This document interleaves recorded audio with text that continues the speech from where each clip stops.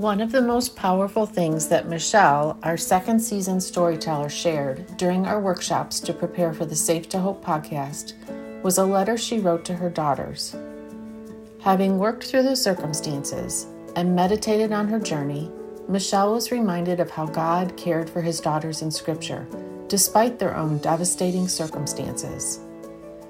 Michelle described the stories of Hagar, Tamar, Abigail, Mary, Jesus' mother, Mary Magdalene, and the woman with the issue of blood.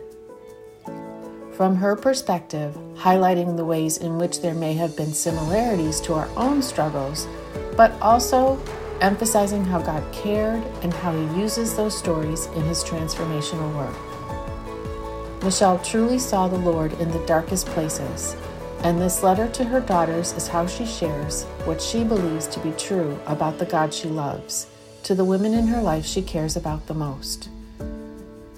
If you'd like to receive a video link to the letter Michelle wrote to her daughters, go to the helpherresources.com website and enter your email address to subscribe, and we will be happy to send you that link.